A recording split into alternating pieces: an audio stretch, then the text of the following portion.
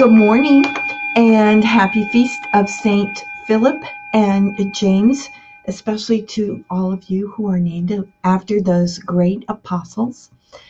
We praise the Lord this Monday for another day to love and serve Him, and first of all, to come to Him in humility and praise and prayer to begin our day, or to continue it wherever you are tuning in from. So let's listen to John, the Gospel of John, chapter 14, 6 through 14 verses. A reading from the Gospel according to St. John. Jesus said to Thomas, "I am the way and the truth and the life. No one comes to the Father except through me. If you know me, then you also know my Father. From now on, you do know him and you have seen him." Philip said to him, "Master, show us the Father, and that will be enough for us." Jesus said to him, "Have I been with you for so long a time, and you still do not know me, Philip? Whoever has seen me has seen the Father. How can you say, 'Show us the Father'? Do you not believe that I am in the Father, and the Father is in me? The words that I speak to you, I do not speak on my own. The Father who dwells in me is doing his works. Believe me that I am in the Father, and the Father is in me, or else believe because of the works themselves. Amen. Amen, I say to you, whoever believes in me will do the works that I do, and will do greater ones than these, because I am going to the Father. And whatever you ask in my name, I will do, so that the Father may be glorified in the Son. If you ask anything of me in my name, I will do it." The Gospel of the Lord. Praise to you, Lord Jesus Christ. Well, here we have John 14 and this beautiful passage where, first of all, Jesus tells us he's everything. I am the way and the truth and the life. So he's everything for my life. He shows me the path. He gives me the light and the instruction for my mind. And he is the love of my life. He is the one who nurtures life in me, true life, eternal life. And so we come to him this morning and we see him teaching about he and the Father are one. So we see some of the mystery of the Trinity there, because we know Father, Son, and Holy Spirit are one. And he speaks about how he wants us to abide in him. That was yesterday in the Gospels.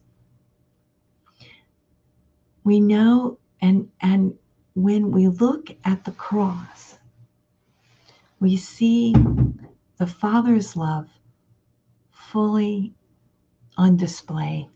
The Father and the Son, this work of God, this work of the Holy Trinity, God pouring out his love, pouring out life for us that we may live forever. Love for love, we are called to give. He poured himself out to redeem us. One of the Latin hymns says, to redeem a slave. And we too want to realize this gift of God pouring out himself for us so that we might have life this day and every day.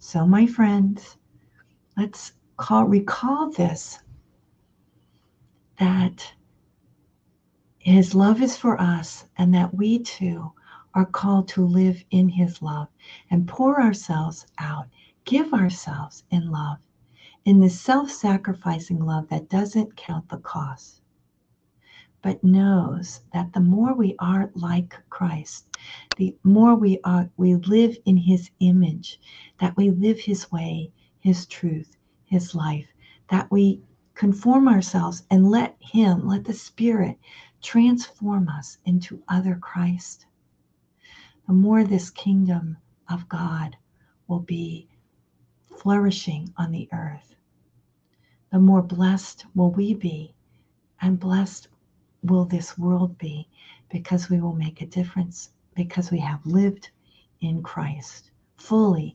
in Christ. And that is my prayer for you and for me this day.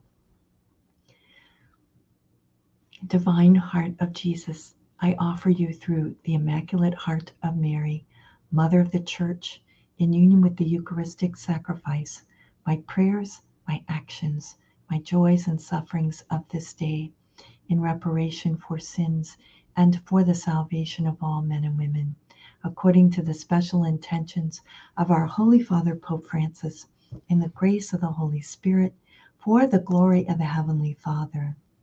And we pray for vocations. Oh Jesus, eternal shepherd of our souls, send good laborers into your harvest. Thanks so much for joining me today. I know some of you are wondering what to do for Mother's Day.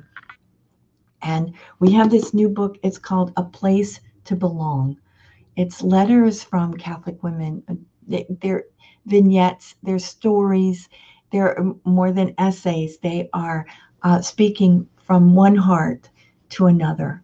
And I picked up the first story I read. I was like in tears. It was so beautiful. So many different stories from women, Catholic women across the world, and who have lived, who have maybe strayed from the faith, have come from the faith. They have different gifts, different interests, but have all found a home in the Catholic Church. And it's a beautiful gift for Mother's Day, or to some woman that you want to honor, some person in your life that needs just some inspiration. They're short, they're sweet. There are reflection questions after each part, and a little bit to pray with.